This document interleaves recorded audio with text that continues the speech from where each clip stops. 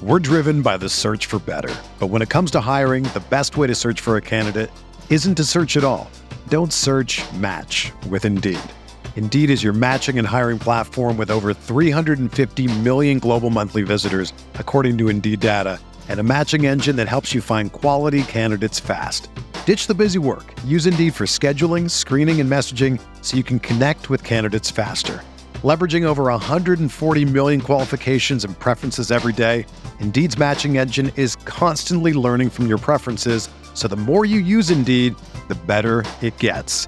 Join more than 3.5 million businesses worldwide that use Indeed to hire great talent fast. And listeners of this show will get a $75 sponsored job credit to get your jobs more visibility at Indeed.com/Blue Wire.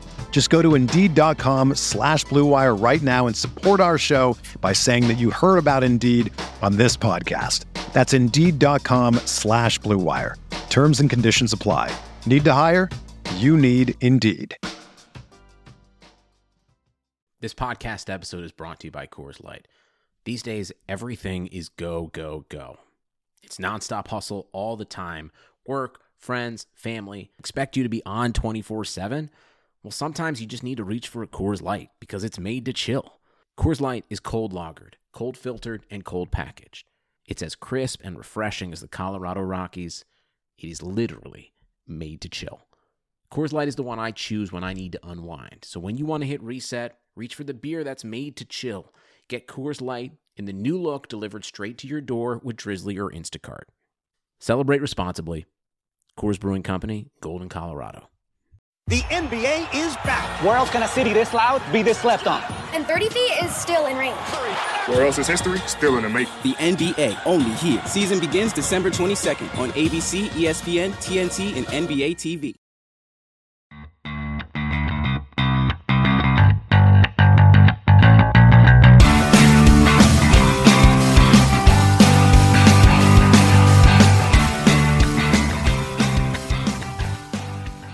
Welcome to Rams Talk Radio. This is Managing Editor Derek Ciapala, and today we're sitting down with the author of Hollywood's Teen, Grit, Glamour, in the 1950s Los Angeles Rams, Jim Hock. Jim, how are you today? Good, Derek. Thanks for having me on. Well, awesome. We are glad to have you. Your book is interesting, especially from the perspective that you took with it. Can you tell us a little bit about the process of researching this book? Sure. Again, thanks for having me. So my dad was a professional football player for both the Rams and the Cardinals in the 1950s. So I grew up around pro football, obviously a huge Rams fan. Both my parents are from the LA area. In fact, just within walking distance to Coliseum is where they both grew up. Both went to high school in the LA area right there. And in 2000, my dad unfortunately had passed away from lung cancer, and at his memorial service that we have for him in the LA area, a number of his old teammates came, people like Les Richter and others, and Dwayne Putnam and Harry Thompson, et cetera. And after the services, and we're Irish, so we were having a little celebration of my dad's life with some beers with these guys and my two brothers. I'm the youngest in my family.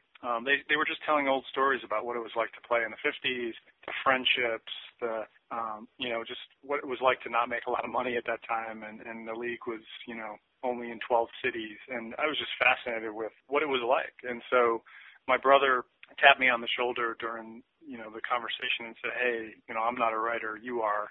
You should write these stories up. So I started kind of talking to these folks offline and, having conversations. Partly it was to deal with, the death of a parent, which, inevitably all of us go through at some point in our lives. And, my dad was a fantastic guy and a great friend and mentor of mine as well. And we were super close. And so it was a way for me to kind of get to know him a little bit better, kind of put some more detail on the stories that I had heard growing up. And so I started a process of interviewing all these guys, and then I expanded my interview set to others to include people like Frank Gifford and Sam Huff and Andy Robustelli, and a number of these guys obviously have passed away since then. But so that process started in about 2002, and it took me quite a while, to be honest with you.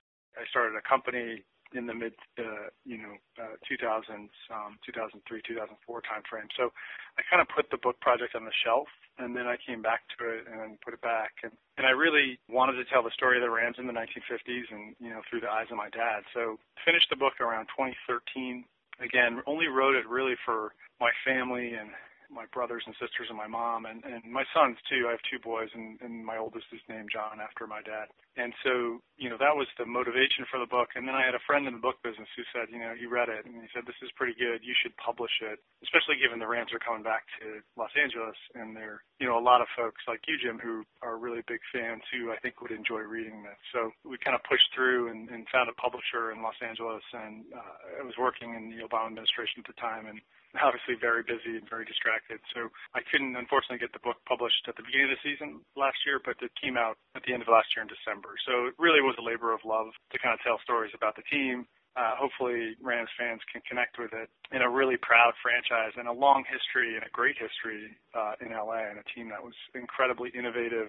Everything from the first NFL team to integrate to the first team moving west of the Mississippi River, the first team to reach 1 million fans, the first team with a television contract, the first team to have a logo on their helmets.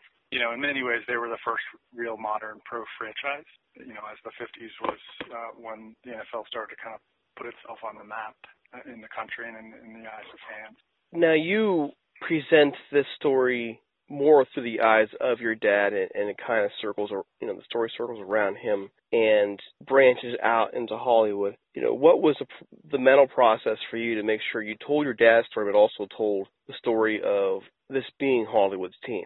That's a great question. So, and it's kind of fundamental to the book. So, I believe sincerely that in any organization, in any city, any government, there's people that just do their day-to-day jobs that don't get a lot of glamour, who make things run, whether that's a football team that, an offensive lineman like my dad, who is a super quiet, humble guy who just did his job, a quote-unquote lunch pail guy, if you will. But, that's also in companies, in cities, in, even Hollywood itself, in the movie business. There's folks, behind the cameras and holding the lights and doing all the nitty-gritty production work that may get a byline at the end of the movie, but you don't see them. But it takes a heck of a lot of people kind of toiling in the shadows to make things run and make things work.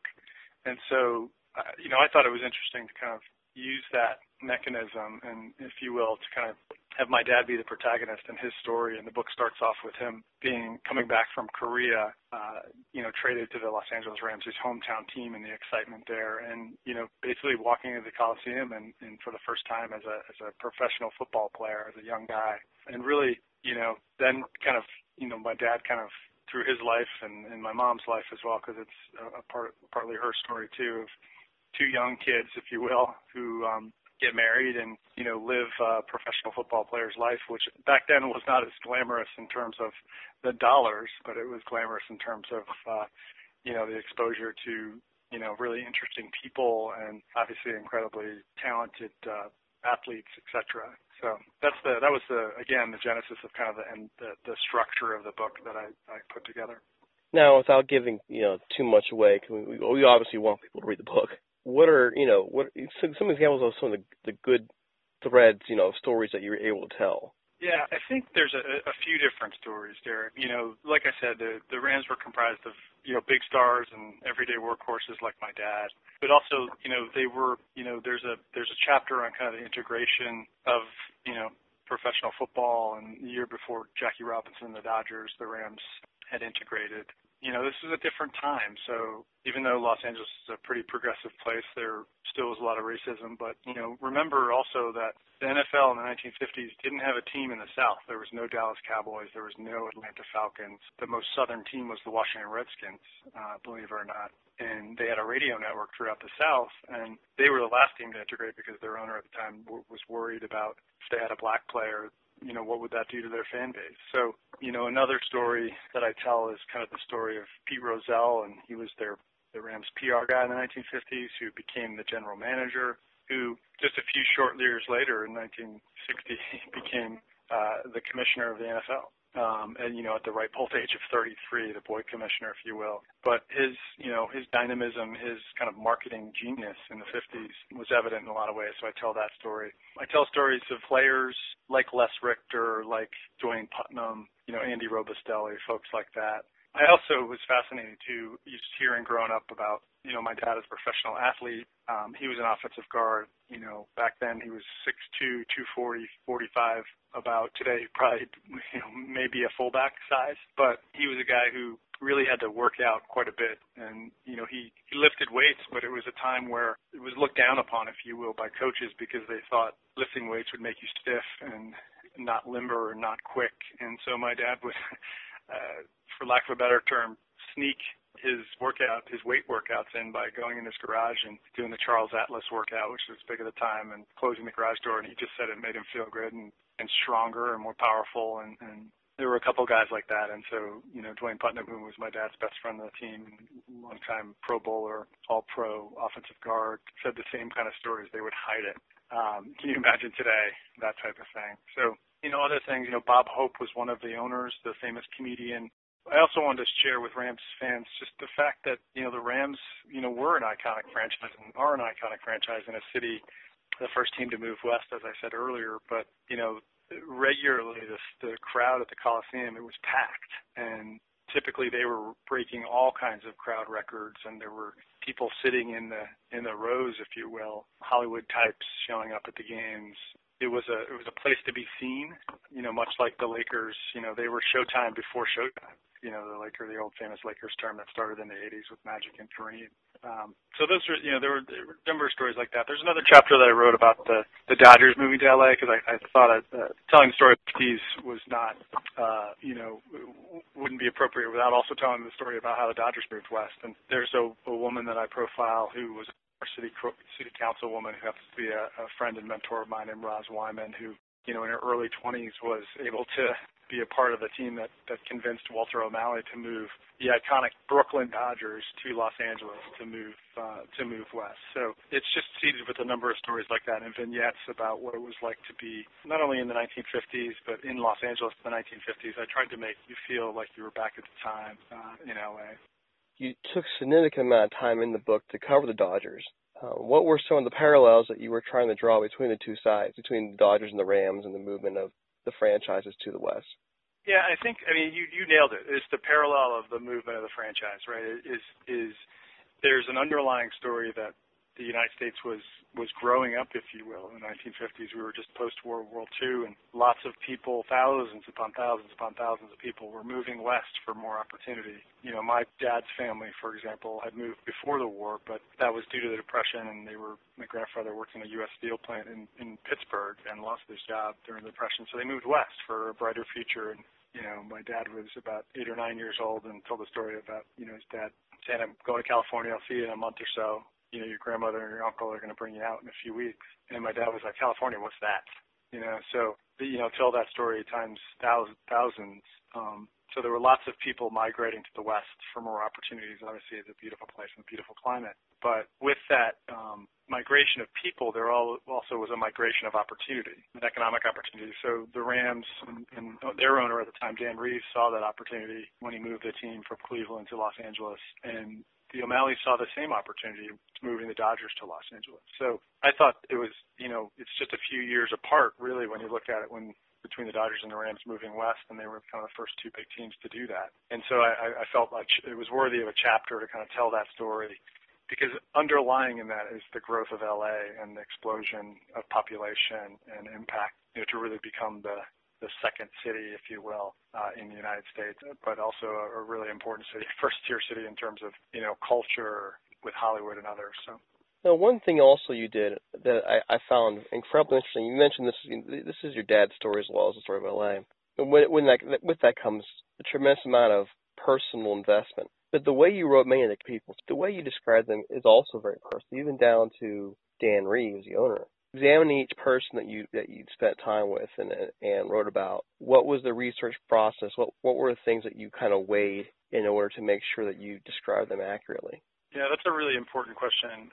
First, we did a lot of research, and I had a collaborator that worked on the book, Michael Downs, who's just a tremendous guy. And and I'm a collaborator by nature, so it was a 50-50 proposition. And we really sat down at the beginning and talked about structure, and also did a heck of a lot of research, from going to California to going to the Hall of Fame. I did a trip with my best friend, for example, to the Hall of Fame, and we spent hours upon hours looking at archives and, pulling out media guides, for example, which, back then they used to have these really interesting stories about players and profiles, and it was written in a very 1950s, fun style. So we tried to pull out some of those stories. But, it was everything from talking to individuals, and we talked to, dozens upon dozens of former players and family members, et cetera, but also doing the research and the diligent research, and what I've learned professionally is really research, is fundamental.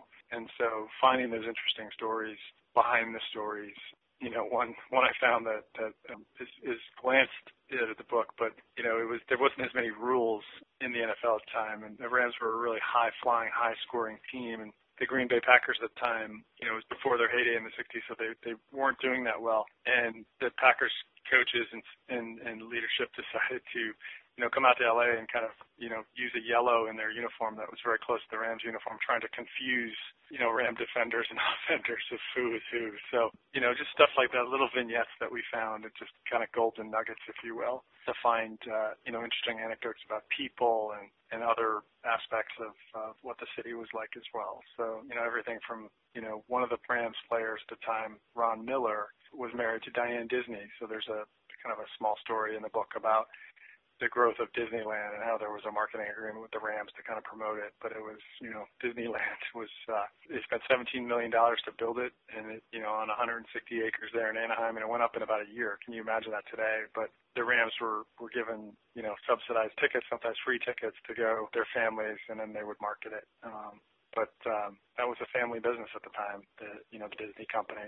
And Ron Miller was a friend of my dad's, who eventually became an executive with the Disney Corporation and was the first producer of Tron, the first Tron. But there's just a lot of vignettes in the book like that. And I think those stories, and the stories about people fundamentally and who they are and the types of people we talked to, I thought was really fun for me, to kind of get to the background research.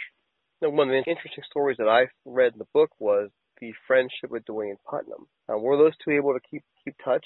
Yeah, they stayed best friends throughout their entire life. Putter, as my dad called him. My mom became really good friends with his wife as well, and our families were friends. And he moved around quite a bit because unlike my dad decided he had an offer to be an assistant coach with the Los Angeles Chargers their first year in 1960 when they were in LA. Ironically enough, my dad decided not to do that and went into kind of professional business life after he was kind of bouncing around teaching high school. So my dad had a professional career in a international transportation company, became an executive there. But Dwayne Putnam became an assistant coach and, kind of bounced around everywhere from the Eagles, beyond. And so we would see him, a number of times a year. My dad would go see him. He'd pull us in the locker room. And I remember as a kid, meeting a lot of players through my dad's friends who were, coaching in the league. But, Putter was, the person he was most close to throughout his life. And unfortunately, he just passed away last year. Just a fantastic guy. Sounds like your timing was excellent in terms of getting everybody before they started to go. Yeah, when you take a long time to write a book, which I did, it took 12 plus years or 11 years to finish it because I kept putting it away on the shelf, and it was really a hobby.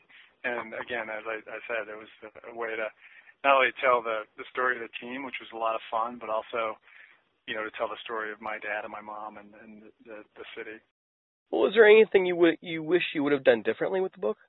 I had never really thought about that. I mean, there was a lot of things we cut out of the book that, just for length purposes, and once we published it in terms of just other vignettes that I thought were interesting, just about like football in the 1950s that, went into probably more detail. So it was probably, I'm a detail guy, so it was probably cutting detail that I thought was necessary, but in a publishing process. And, when a person reads a book, they invest in the book and they invest in a story, and you really have to be respectful of that person's time. So, a book can't be more than a few hundred pages. If you make it 500 pages, it's, people lose interest pretty quickly. So there was definitely some stuff we left on the cutting room floor, if you will, but I'm pretty proud of the way it came out, and obviously hope people like it and enjoy the story of not only a team, but a family, and at the same time, and people kind of growing up around sports.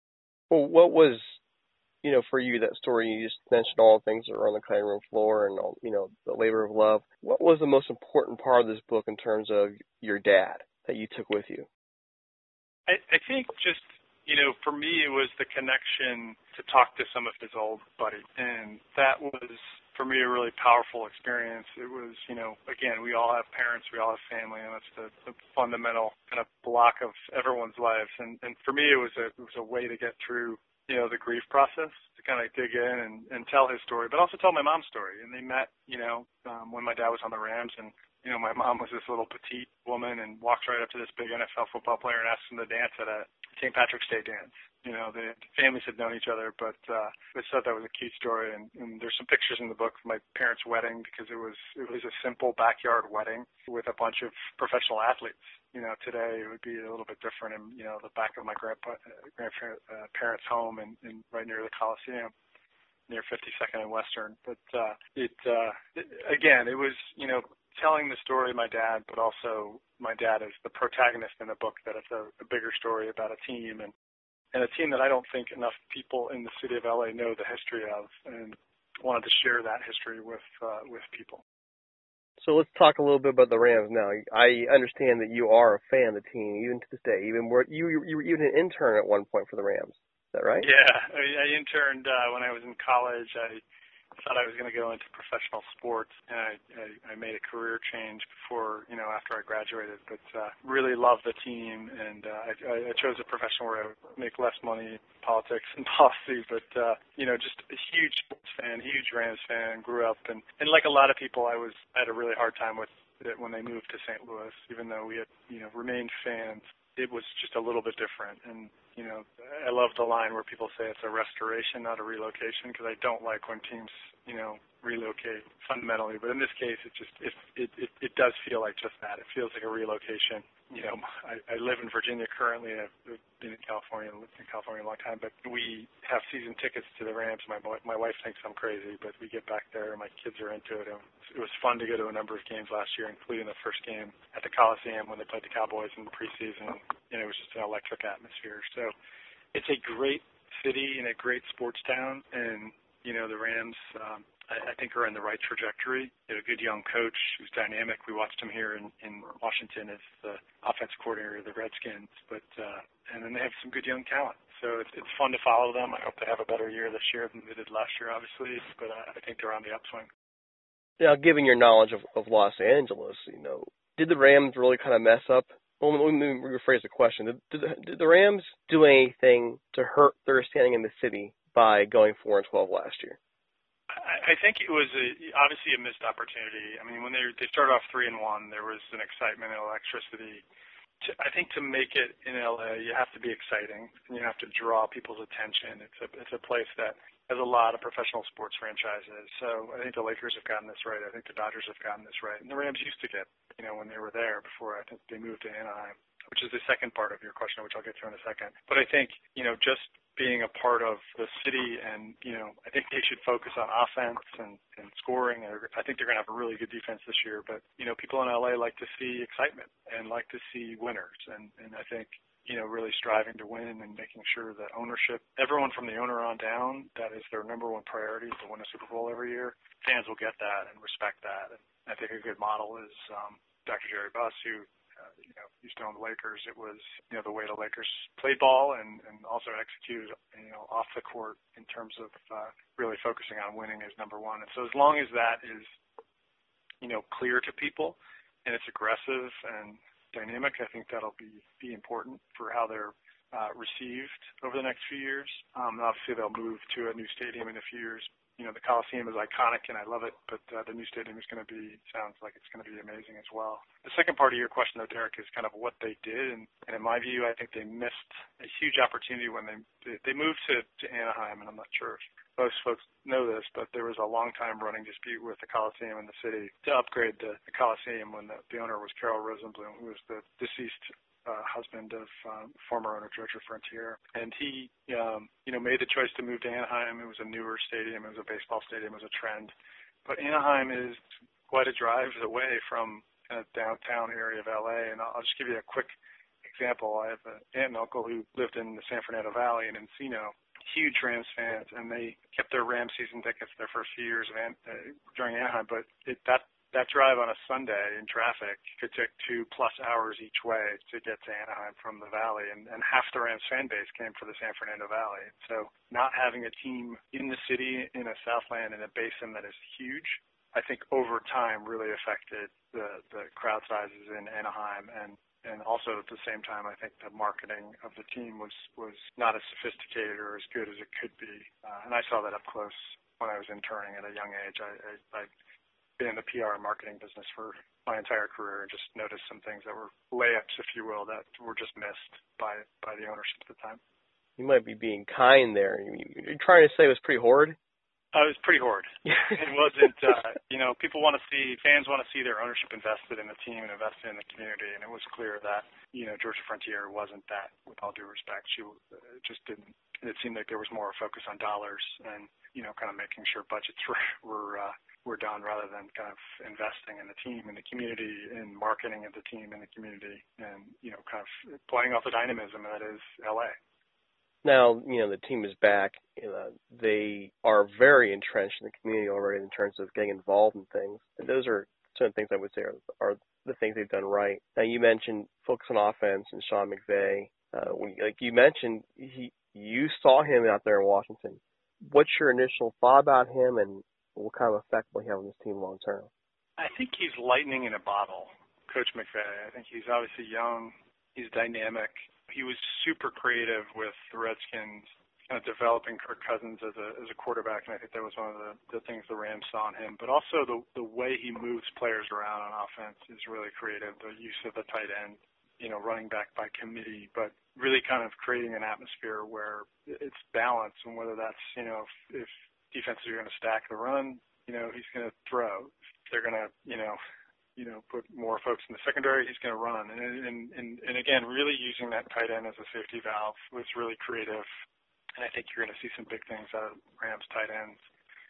I was one of the few people probably that was excited about their, Gerald Everett, their tight end, that athletic kind of basketball type tight end that I think fits well in a McVay offense. But I really do think he's going to be a really good coach. I think it was also showed a tremendous amount of ability and confidence for him to hire Wade Phillips, who I think if you look at his track record of getting to a team and then where the team ends up at the end of the season on defense in terms of the rankings, it's top 10 every year that he goes to a new team. And I think the Rams have a good, solid core defense. They had a solid defense last year, but I'm partial to the 3-4, and I think they're going to surprise people with how dynamic the defense is going to be as well. So I think it's really going to be a fun team to watch. It's going to be fun to watch Jared Goff mature and grow, and he's a talent, and it's a tough situation to come in as the number one pick, and having so many draft picks given up for you in a place that is a high pressure place when you're first back in the city. But I also felt last year they didn't have the right coaches around them. Jeff Fisher's a good coach, but they had a lot of young, inexperienced offensive coaches. And when you have to develop a quarterback, you have to develop an infrastructure around him. And I feel like McVay has also done a great job with creating the infrastructure of coaches around him that have had experience developing quarterbacks and working with quarterbacks. And everything from the offense coordinator who's in Atlanta to the offensive line coach. So I think it's just a good crew. He's built a good team, and so it's a solid foundation for growth, and there's an excitement.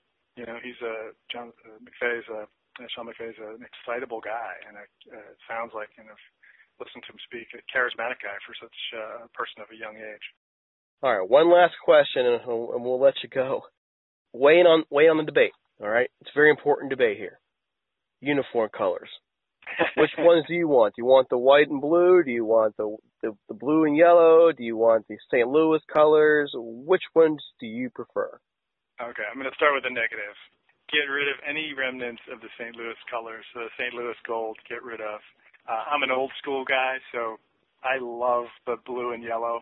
The traditional blue and yellow, which was, started in the 40s and 50s.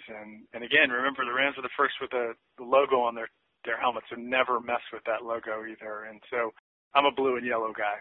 The blue and white is fine, but I'm a blue and yellow guy, and it's just I think it's just magical colors, and you see it in the Coliseum and the sun shining. There's nothing better. Hey, and I happen to agree with you. I think the Rams are missing an opportunity. I think there's a thing known as the legacy uniform, like the Green Bay Packers uniforms, the Steelers uniforms, things you don't want to mess with now. And I think the Rams had that uniform with the blue and gold. Absolutely agree. And so, well, Jim, I want to thank you for your time.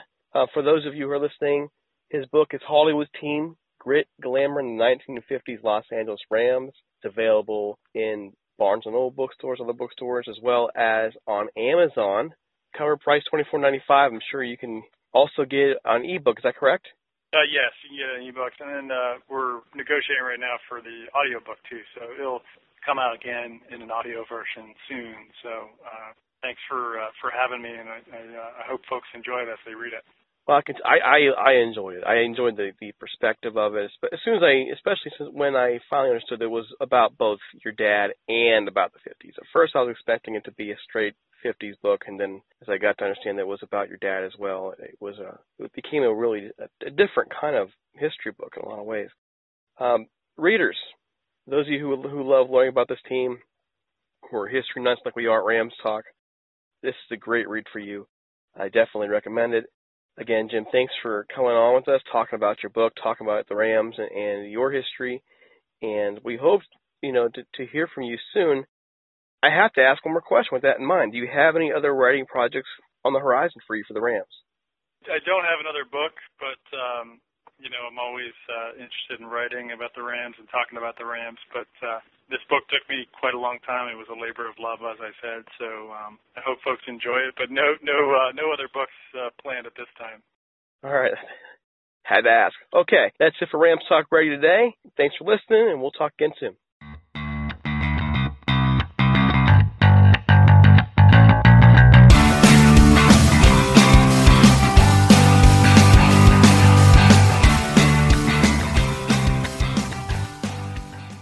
You can't control what's outside your home, but you can control what comes in. Because Clorox disinfecting wipes kill 99.9% of viruses and bacteria, including COVID-19 virus, when used as directed on hard, non-porous surfaces. So whether it's from dirty doorknobs, dirty shoes, or something else, outside germs won't stand a chance. When it counts, trust Clorox. Kill Pseudomonas, Salmonella, and influenza virus type A2. Kill SARS-CoV-2 on hard, non-porous surfaces. Use as directed. You can't control what's outside your home, but you can control what comes in. Because Clorox disinfecting wipes kill 99.9% of viruses and bacteria, including COVID-19 virus, when used as directed on hard, non-porous surfaces. So whether it's from dirty doorknobs, dirty shoes, or something else, outside germs won't stand a chance. When it counts, trust Clorox. Kill Pseudomonas, Salmonella, and influenza virus type A2. Kill SARS-CoV-2 on hard, non-porous surfaces. Use as directed. Sugar Ray Leonard, Roberto Duran, Marvelous Marvin Hagler, and Thomas Hearns. Legends, whose four-way rivalry defined one of the greatest eras in boxing history. Relive their decade of dominance in the new Showtime sports documentary, The Kings, a 4-part series premiering Sunday, June 6th, only on Showtime.